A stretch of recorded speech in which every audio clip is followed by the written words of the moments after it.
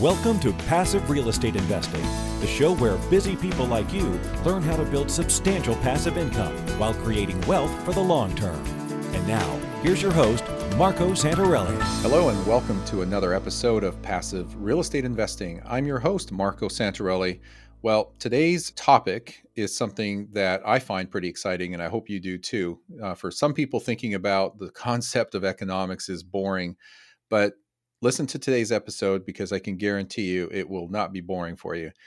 You know, economists and the economy is something that some people just find to be dull and boring. But the reality is it's not when you really start to understand what it is and how it impacts you, because it literally impacts every single one of us. But although many economists are reluctant to admit it, economics is not a science discipline that requires expert knowledge and specialized tools to gain understanding. It's not like biology where you need to know organic chemistry and have access to a microscope or some other equipment to know what's going on in a living cell. And it's not like astrophysics where you need to know the relationships among forces in the universe and have access to powerful telescopes to figure out the properties of a black hole, let's say. But like psychology, economics is a social science. It's an attempt to understand human interactions and how they affect the world around us. So it really focuses on those relationships as they relate to money, as well as the goods and services and the resources that money buys, and the transactions, the financial interactions that we take amongst us. And that's what really shapes our economy. And that's where we see market cycles, business cycles, economic cycles, peaks and troughs, highs and lows, booms and busts. It's really all what we make of it. It's what we do. So I wanted to bring on a great guest who came out with a book very recently called Understandable Economics. Great title. And he really, I hate to say dumbs it down, but he really makes it simple and easy to understand. And I thought, as I looked at the book and started going through it, I realized I really need to get this guy on the show because he can explain things in a very simplistic way and make it easy and fun to understand. And so my guest, Howard Yaris, is someone who agreed to come on, and he gave me 45 minutes of his time.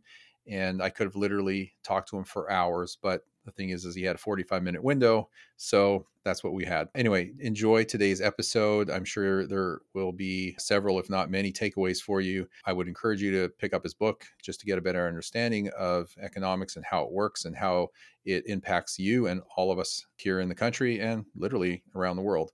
So with that, let's jump into today's episode and enjoy. It's my pleasure to welcome Howard Yaris to the show. I've been looking forward to this interview for a while. Howard is an economist, a professor, an attorney, a businessman, and an activist who greatly enjoys explaining complex issues in a clear, interesting, and easily accessible way. Howard graduated from Brown University. He studied at London School of Economics, and he's earned a law degree from the University of Pennsylvania. He has taught on a variety of courses on economics and business and currently teaches at New York University. I hope I got that right. Absolutely. And he also has served on the boards of organizations that advocate for safer streets, help the homeless, and support the arts. And we were having that conversation before we started recording here today, which is very interesting. And with all that, Howard, welcome to the show. Thank you so much, Margo. Great to be here. Well, it's great to have you on.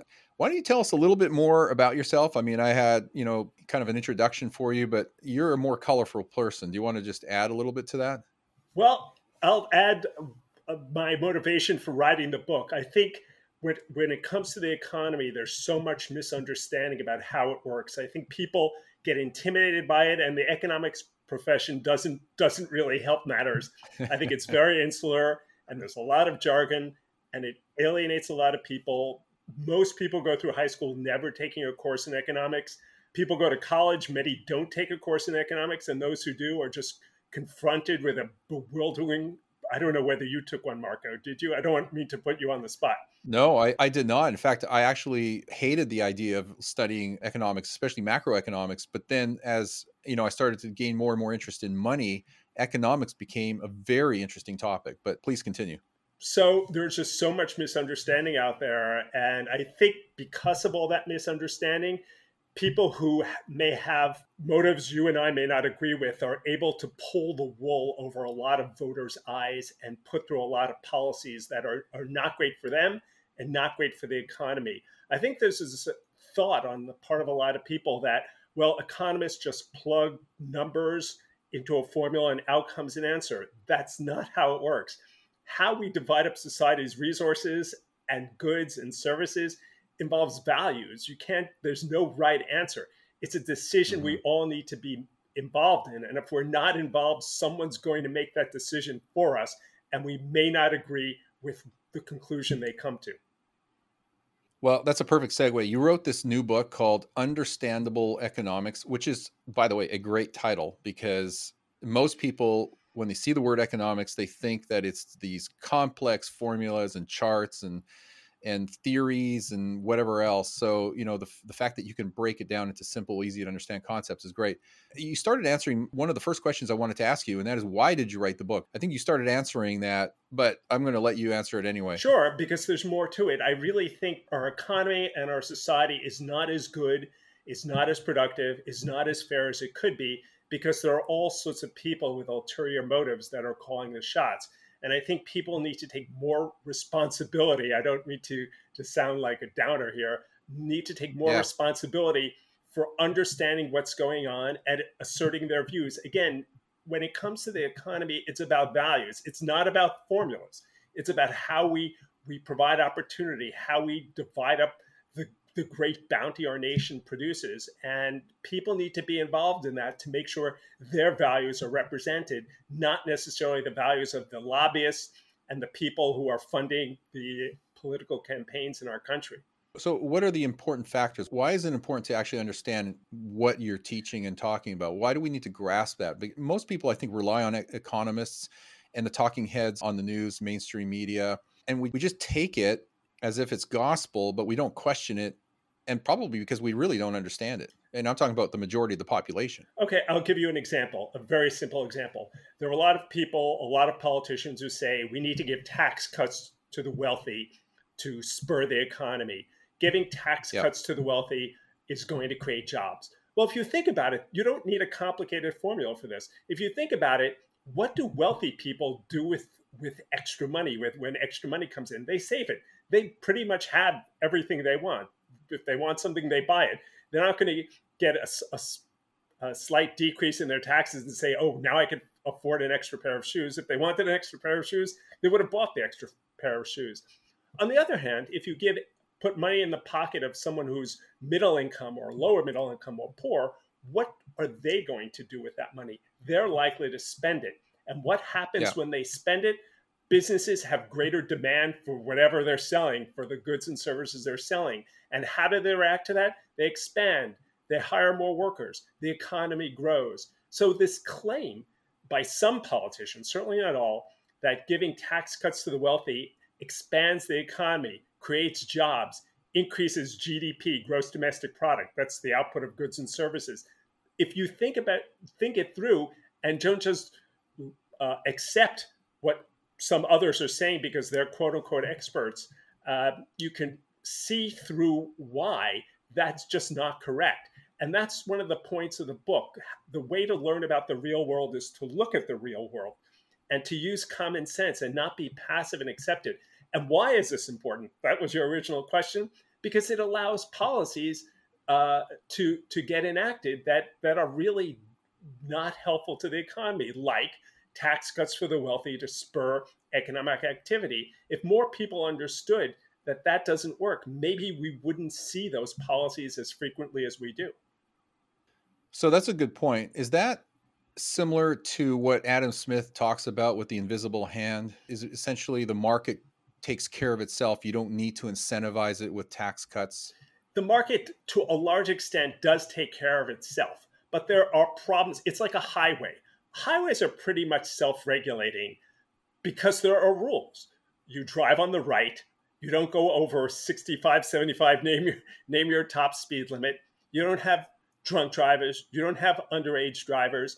You stop at red lights. There are certain rules that make the highway work. If you didn't have those rules, if you get to decide which side of the road I'm going to drive on, I'll floor the accelerator and see how fast the car goes, or I'll hand the car over to my 6-year-old. The highways wouldn't work. It's the same thing with the market. Markets work really well, like highways, when you have basic rules that allow everyone to benefit. but if you don't have rules, they just don't work. And what are the equivalent rules in the economy? Well, you can't pollute, you can't mislead consumers, you can't commit fraud. You need an enforcement mechanism for these rules. Just like the highway, it doesn't happen naturally. The government has to come in and say, drivers, you drive on the right. Drivers, you stop at red lights. It wouldn't work if they didn't do that, just like the market wouldn't work unless the government came in and set some basic rules. But I just want to add one thing. Sometimes they go a little too far and they start enacting rules for rules' sake, and that's a problem too. But to say that because there are excesses, because the government occasionally, or even if you think often, does things that are unnecessary, that are overkill, doesn't negate the fact that they have an essential role. And the goal, I think, should be to make sure they fill that role correctly and not throw out the baby with the bathwater. Yeah, good point. So I agree with you. We do need rules, regulations, policies, but not too many. I mean, we want rules, not rulers, essentially. Right. Right.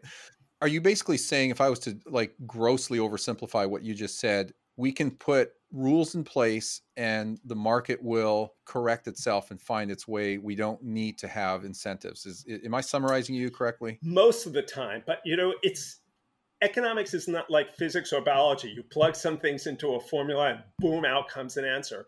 It's about psychology. It's about human values. For instance, I'll give you an example where that doesn't work. The economy turns down. There's a reason I make this point in the book, that a downturn in the economy, the word for it is the exact same word that they use for a downturn in a person's outlook, a depression. There's no magic way out of that. The government, if people aren't spending and businesses aren't spending, the only spender left is the government. What would happen if the government didn't come into the market and start spending money? In a depression or a recession, people spending slows down. So businesses have less income. So they start laying off people. What happens when they start laying off people? People spend even less. And what happens when the economy goes into a death spiral? So clearly, in a case like that, there's a need for government action. Again, a lot of people feel the government overreacts. It is too active. Yeah. And I think clearly there are instances. I'm on my local community board in New York City, and there's no shortage of examples. I could fill up dozens of your podcasts with examples of overzealous regulation and literally insane spending by the government of New York City. But on the other hand, you can't just say, well, they won't do anything, because the economy eventually would come crashing down if they just abdicated their role for having some basic rules that make the economy function, for having some basic provisions for making sure it doesn't go off the rails. Yeah, there's a lot of arguments and counter arguments to all that, which we might touch upon a little bit later. But before I get too far off the book, I just kind of want to wrap up the need for the book one more way. And that is, we're talking about economic forces and how they impact our lives. I mean, they drive so many aspects of our lives. Given that, why are there so many people ill-informed about understanding economics and the economy when it really impacts literally every single one of us? Well, why don't we learn about the economy in high school? Did you take? I asked you if you took a course in economics in college. I just assumed you did not take one in high school. I went to high school in New York City. Trigonometry was required. Economics was not required. That literally makes no sense to me. And believe me, I have a great regard for math. I was a math major in college, and I think that's insane to use the literal word, I believe, that characterizes that policy. There's a lot of misunderstanding regarding it. And as I said before, I think the economics profession doesn't do itself any justice, because they often talk in jargon, and they don't make an effort to make it accessible to the average person. As I say in Understandable Economics, mathematical tools are good for teasing out some precision with regard to the relationships in the economy. But the basic relationships don't need math. They don't need formulas. You should just be able to look at the economy, think about it, use some common sense, and they should become apparent. Yeah, my understanding, in a very loose sense about economics is it's not about math and it's not about formulas. It's really about people and people's interactions with each other. I think, the field of study in that area is called behavioral economics, but it really comes down to people's behaviors and spending patterns, right? Absolutely. And I think all economics is behavioral economics, actually, because that's what determines the outcome. It's not biology. It's not physics. It's something that is the Yeah. result of human interactions. And just like, as I said before, in a depression, what does the government, I'll give you a specific example. So the people aren't spending, businesses aren't spending, the government has to spend. How much do they have to spend? I'm sure there are economists out there who give you a formula, but the point is that it's just like your friend who's laying in bed and can't get out because they're too depressed. How many good things have to happen to them to get them up and about again? And it's not necessarily clear. And the Fed, the Federal Reserve, our America's central bank, tries when the economy is turning down to inject more money into the economy, but it's an art, not a science, is what I'm trying to say. Yeah, well, money is a motivator. I mean, if you get out of bed at 6 a.m. because you have to go to work for 8 o'clock, it's partly or mostly because you have to earn a living, make an income. Yes. You could also love your job and be passionate about it, Mhm. but you're going there because you have to make a living. Yes, So absolutely. this could be kind of a philosophical question, or it could be a technical question. But how would you describe our economic system? I could ask 10 people this question. I probably get 10 different answers. I would describe it as mostly a free market economy. The point I'm making, I opened the book by talking about socialism, communism, capitalism. Right. And the point is, these words have lost their meaning. The words are thrown around more often as insults than as means Yeah. of helping to understand someone's worldview. Every day I pick up the newspaper and read about how these people are trying to stop our government, who are against the peaceful transfer of power, are called conservatives. So the words have been turned on their heads. So those words, in my opinion, are virtually useless. We, like every nation on the earth, from China to North Korea, have basically more or less, in North Korea is much less, but more or less, a free market economy with government intervention. And it's a lot of government intervention. In the United States, the government is literally a partner in every single business through the tax code. Mhm. They regulate who can be hired, how they're hired, what can be produced, where it can be produced. So the government has a very robust role in our economy and virtually every economy in the world. So speaking about our economy, does the size of our economy matter? I mean, I'm not even sure how big our economy really is, but you can measure it in terms of GDP. You can measure it in terms of human resources, right? But how would you answer the question of how big our economy is, and does the size really even matter? Well, I could give you one word answer, which is correct, but doesn't really give any insight. $22 trillion. That's roughly our GDP. What does that mean? GDP is just a dollar measure of all the goods and services that are produced. But does that matter? There are some people I've spoken to on the left who say, well, we don't need continual growth. We already have enough. If we were just divided up better, everyone would be fine. And in theory, that seems to make sense. But on the other hand, I really think the people who are the most marginal in our country are going to hit the hardest if there isn't growth. If there isn't growth, I don't think it's going to hurt the people who are doing well the most. I think it's going to hurt the people who are struggling the most. They're going to have to Yeah. struggle more. So I do think growth is good. I do think it's essential because the economy is just not going to reorder itself just on its own. I think a growing economy helps provide opportunity, particularly for those at the bottom of the ladder. So does that mean or imply that bigger is better, or does that imply that the GDP or the economy has to continually grow all the time in order for the well-being of every citizen within the country? Does it have to theoretically? No, it doesn't have to grow theoretically. As a practical matter, I think it does, because the way the economy is not going to reorder itself so that the people Yeah. on the lower end of the spectrum get more if growth stops. I just am a practical person, and I feel that a growing economy is more likely to provide opportunity to the people in the lower part of the spectrum than an economy that's stagnant. Could you Yeah. reallocate things if the economy is stagnant? Theoretically, you could. I don't believe it's going to happen. I put my faith in a growing economy to help people on the lower part of the spectrum. And also on the upper part of the spectrum. Growth theoretically can benefit everyone. Yeah. Well, theoretically, it should. Mm-hmm. If people are living hand to mouth, the people in the lower income strata, if you will, they rely on that regular paycheck, that salary, and they have to have employment. If they don't have the savings to survive, Right. probably 3-4 weeks. So yeah, it has a huge impact on them. But if you're asset rich and you're cash flow rich, you can survive a 6-month recession or 6-month, bout of unemployment. Not Mm-hmm. that you may even need it, but it's there. And there are all sorts of statistics, I'm sure you've seen them, about how wealth is becoming more and more concentrated in our society. And the statistics on wealth are not as good as the statistics on income, because income is, or at least most of it, is regularly reported to the IRS. Wealth is just not reported. So you don't see statistics on wealth, not because it's not important, simply because we just don't have the same kind of reliable statistics on wealth that we have on income. But wealth is clearly more concentrated than income, and wealth is becoming more and more concentrated because, as I discussed in Understandable Economics, the very favorable tax provisions regarding inheritances.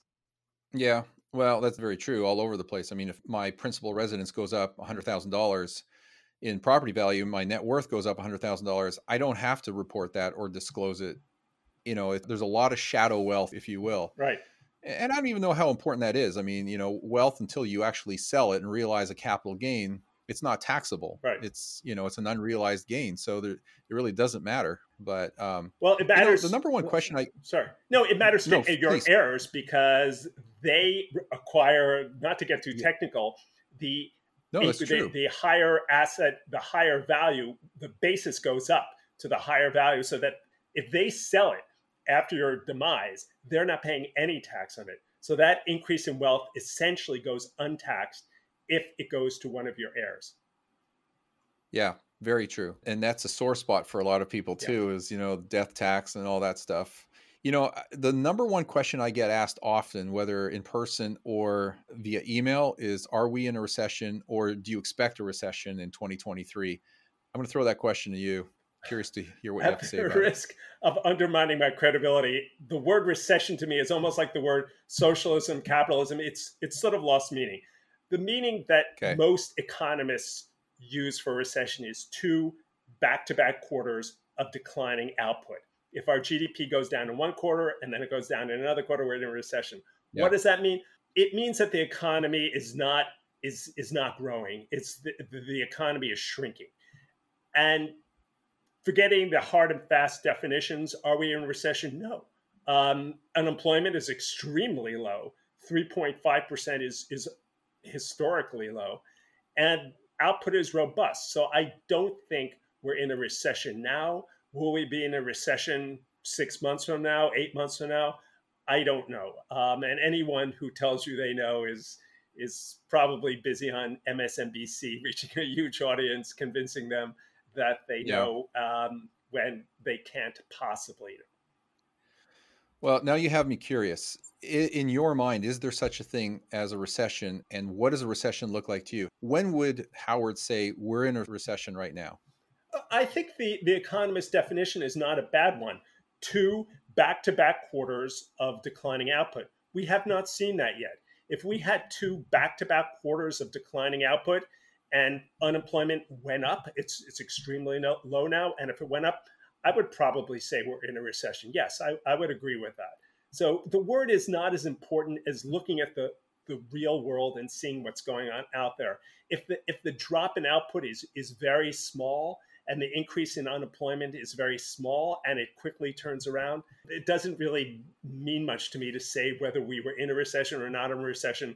We should just be thankful that there was a slight downturn and we're back to normal. So it's not a binary kind of thing for me. It's a way of looking at the world and seeing if the patient's doing well. Okay, well, hopefully the patient's alive. Yes. So, when we think about recessions, we think about economic cycles. Right. And often people think about booms and busts, which are, to me, strong words.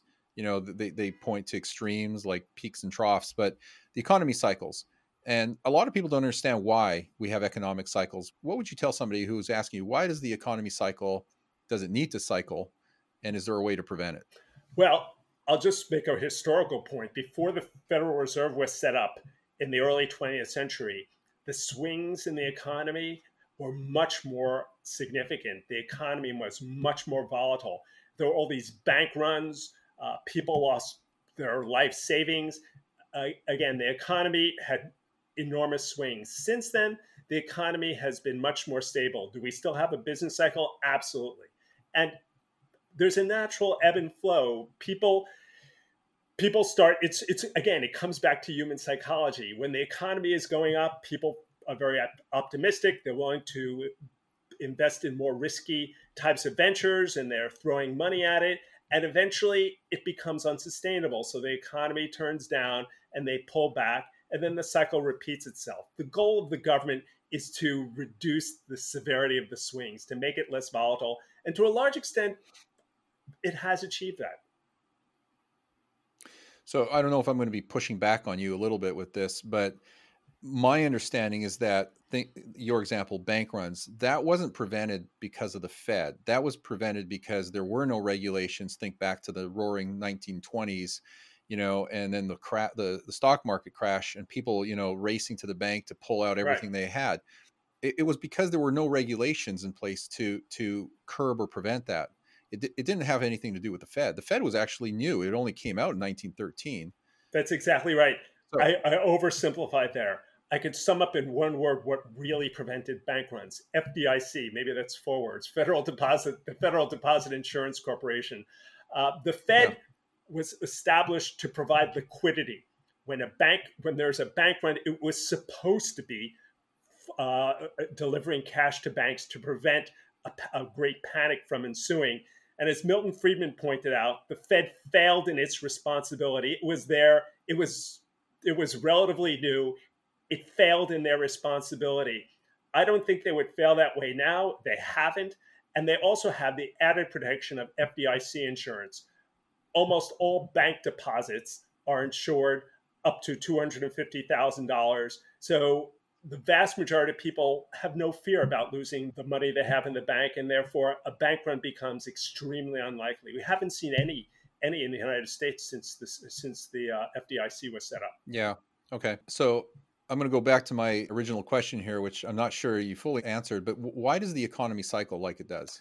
Well, as I was saying, you can call it a business cycle if you want, but economically speaking. Well, everything can be explained. The tides can be explained by the gravitational pull of the moon. So what explains there's an explanation for everything. What explains the changes in the economy? Well, when things are looking up, people put more and more money into risky investments, cryptocurrencies, all sorts of very, very speculative kind of risky investments that ultimately can't be sustained. For instance, 2008, real estate was bid up to levels where the average person was having a very hard time finding a house. That's just not sustainable. And so as it was reaching the top, think of a roller coaster, real estate prices were becoming too high, putting real estate out of the hands of the average person, so that real estate prices stopped increasing. The increases slowed down. And what happens when they slow down? All these investors who threw all this money at real estate said, this may be the peak. Let me get out. And as everyone rushes for the exits, you have a crash. And then eventually real estate declines and investors start looking at it again. It's a cycle. That was a particularly extreme part of the cycle. But that's generally what happens. There's more money going in. John Maynard Keynes called it the animal spirits. We're going to make money. We're going to throw a lot of money at this. It's going to do really well. And when the economy is growing, it does do well. But it reaches a point where it's just not sustainable and starts to turn down. Everyone pulls back at the same time. And that's where you have the trough, the fall in the economy, the recession, the depression, whatever word you want to use. And it's a cycle that repeats itself, because it's all due to human psychology. It's not something that comes out of a formula. People get optimistic, they get burned, they pull back, they get optimistic again. It's a cycle. And the role of the government is to make those swings just somewhat less volatile, which it has more or less done. Yeah, this kind of goes down a rabbit hole from my perspective, because you can think about, answering the question of the economic cycle, or, why the economy cycles because of human behavior. Yes. which, you can label as behavioral economics.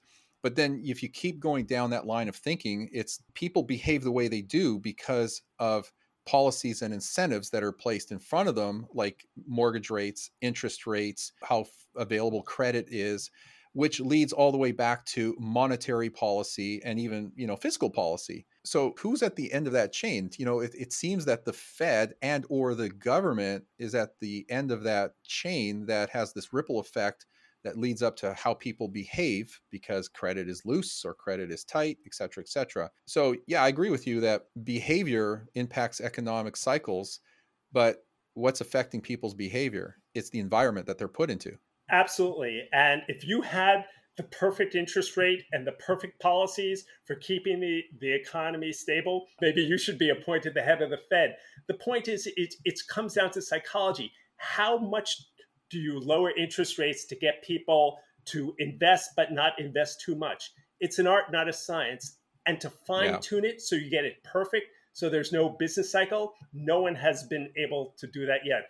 But the point that I want to make is that's not a justification for throwing at the Fed and replacing it with I have no idea what. The point is that they don't get it perfectly right.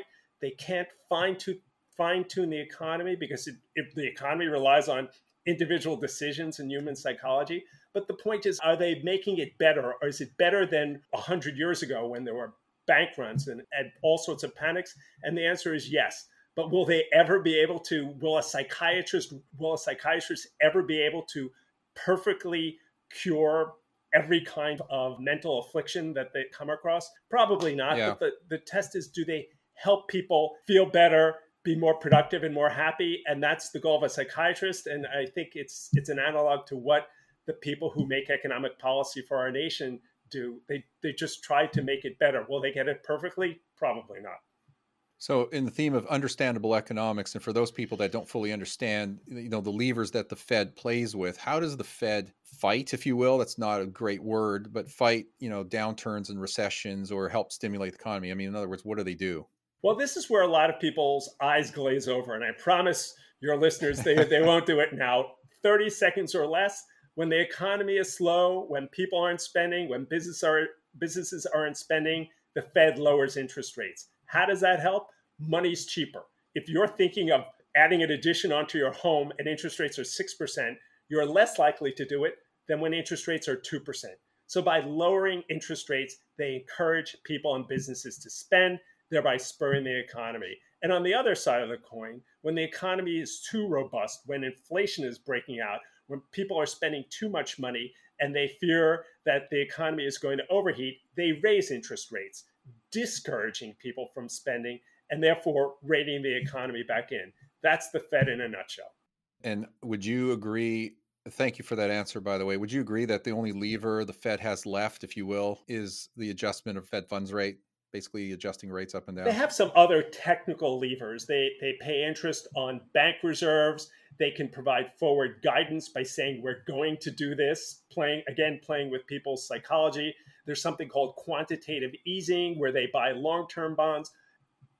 It's all very technical, but the bottom line is what they're trying to do is influence spending. And the main way they do it is by raising interest rates to slow down spending. Money becomes more expensive, or to encourage spending by lowering interest rates and thereby spurring the economy. That's basically, in a nutshell, what they do. Okay. Well, let's begin landing the plane here. There's probably some things that people are concerned about, such as the national debt. Is the national debt, which continually increases, a threat? I mean, a lot of people are concerned about it. Some people believe that it is a threat to our national well-being. Other people will say, no, it's normal. You have to have it. It will continue to increase. It's just, we're down this course that you cannot reverse. Well, the debt's the debt. It's not a question, do we want it or not want it? It's here to stay. It's like your debt. It's there. And what is it? It's approximately $30 trillion. I personally cannot get my head around $30 trillion. It sounds very much like 30 billion, 20 trillion. Mm-hmm. They all sound the same to me. So what I do in Understandable Economics is break that number out on a per American basis, on a per person basis. And it comes out to, when I wrote the book, about $68,000 per American. That's a number you and I and all your listeners can get our heads around. Is that too much? It's your own judgment. Again, it's about values, it's about judgment. Is $68,000 too much? Well, almost everyone who went to medical school, virtually everyone who borrowed money to buy a home, most people who set up businesses have debts far exceeding that. So it's obviously not the existential threat, bankruptcy inducing crisis that a lot of politicians make it out to be. Is it too much? Maybe. It depends what we spent the money on. If we spent it on really good education for kids, roads, infrastructure. In the book, I cite a Head Start program, which has a 13% ROI, return on investment. For every dollar we put in, we get $1.13 out. If we spent the money on that, no, it's not too much. Maybe we should be higher if we're getting that kind of return on it. If the money was spent on just pushing the government's ongoing expenses down the road to our children, no, that's a waste. So I'll make 2 points about it. One, it's not an existential bankruptcy-inducing threat the way a lot of politicians make it out to be. But two, on the other hand, whether it's bad or good depends upon what we're spending the money on. If you heard someone took out $68,000 of debt to go to medical school to be some kind of needed specialist, you'd obviously say that's not a waste. If you heard someone took out $68,000 because they don't feel like having a job and just want to use the money to have a good time, obvious it's a waste. It depends on what the money is used for. Yeah. Well, in real estate terms, with our real estate investors, we always talk about good debt and bad debt. Good debt is what you use to acquire assets, to create cash flow and create wealth. Bad debt is money you just spend on a credit card to go on a vacation, which is just, stupidity in most cases. That's a perfect analogy.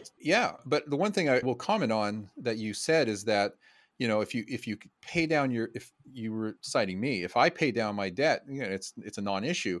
But the thing is I can pay down my debt. I can pay off my debt, right? I choose to have debt for the reasons I just mentioned. But we can't, the US government just can't pay off the debt, tomorrow if they wanted to. It's $30 trillion. So it's always there and it's growing. It grows like a balloon. It's never really gone down. It's just been increasing year after year. Well, it went down for a few years under Clinton. Yeah, it was but Clinton. Yes, you're right. Yeah. When the government runs a deficit, just so all of your viewers understand this, when the government spends more money than it takes in taxes, it can't print the money like they did in Weimar Germany. It has to borrow the money, period. Every dollar the government spends is either taxed or borrowed. Every dollar, you can say every penny that the government spends is taxed or borrowed. So if taxes are less than spending, the rest is borrowing. It's that simple. And every year, the federal government spends more than it takes in taxes. The deficit is declining. It has been declining. It reached epic proportions during COVID, during the last 2 years of Trump's presidency. It's declining now, but it's still massive.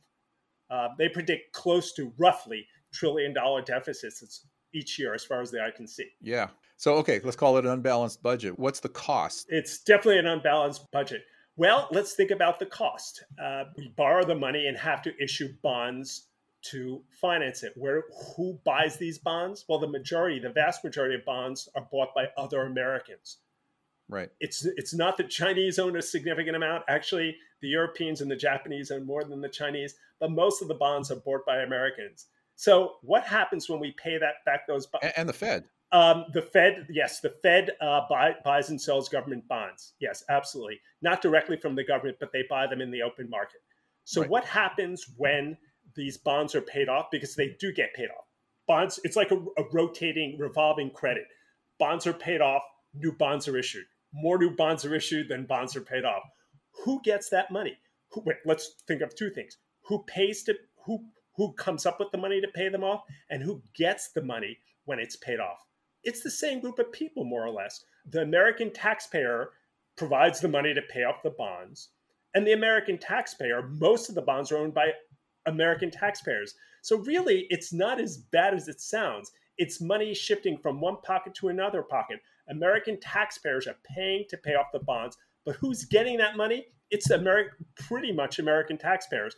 And again, to a smaller extent, Japanese, Chinese, other people throughout the world are getting interest payments on the bonds that they own. But again, the vast majority are owned by Americans. So it's money coming from Americans pretty much to other Americans. And I'll add one thing. China does own about 9% of our outstanding debt and does get a certain amount of money from us every year. And I'm not so sure it's necessarily a bad thing for them to have an interest in the continued existence and success of our economy. That may not be such a bad thing after all.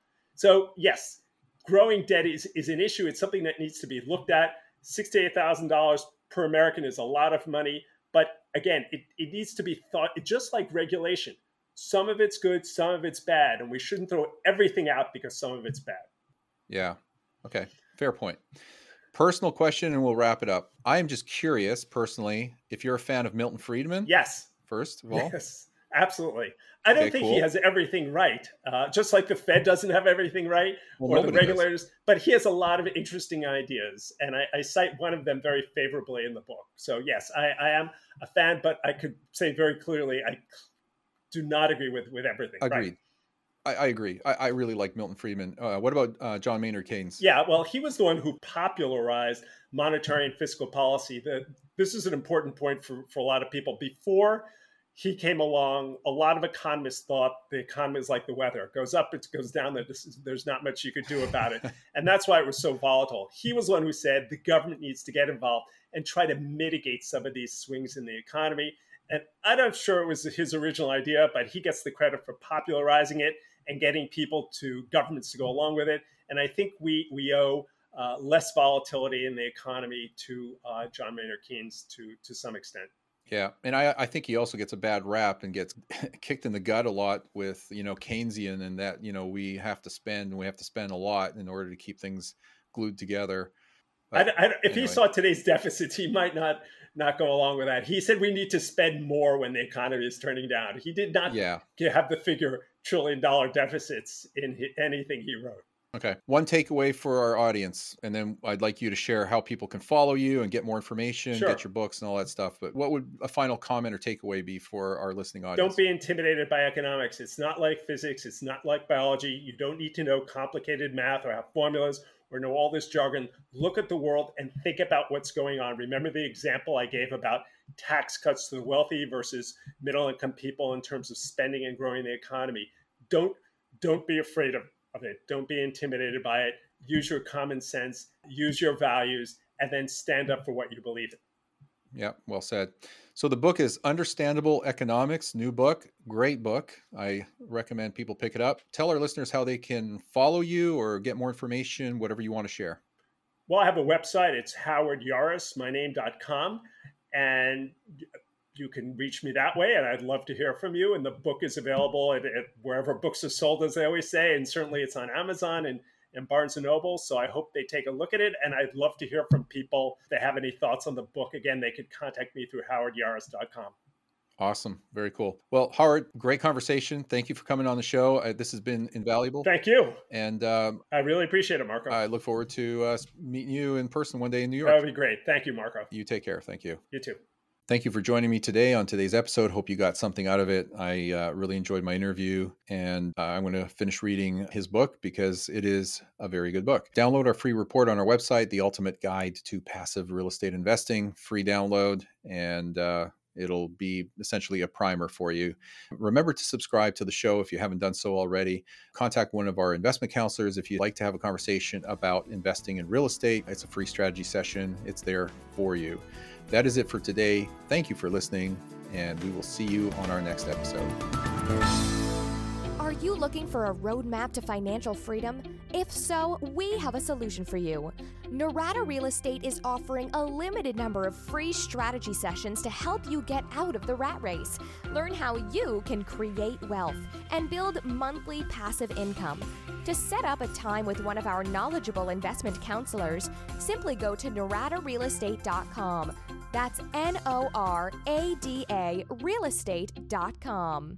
Nothing on this show should be considered specific, personal, or professional advice. Please consult an appropriate legal, tax, real estate, or business professional for individualized advice. For distribution or publication rights and media interviews, please contact the host.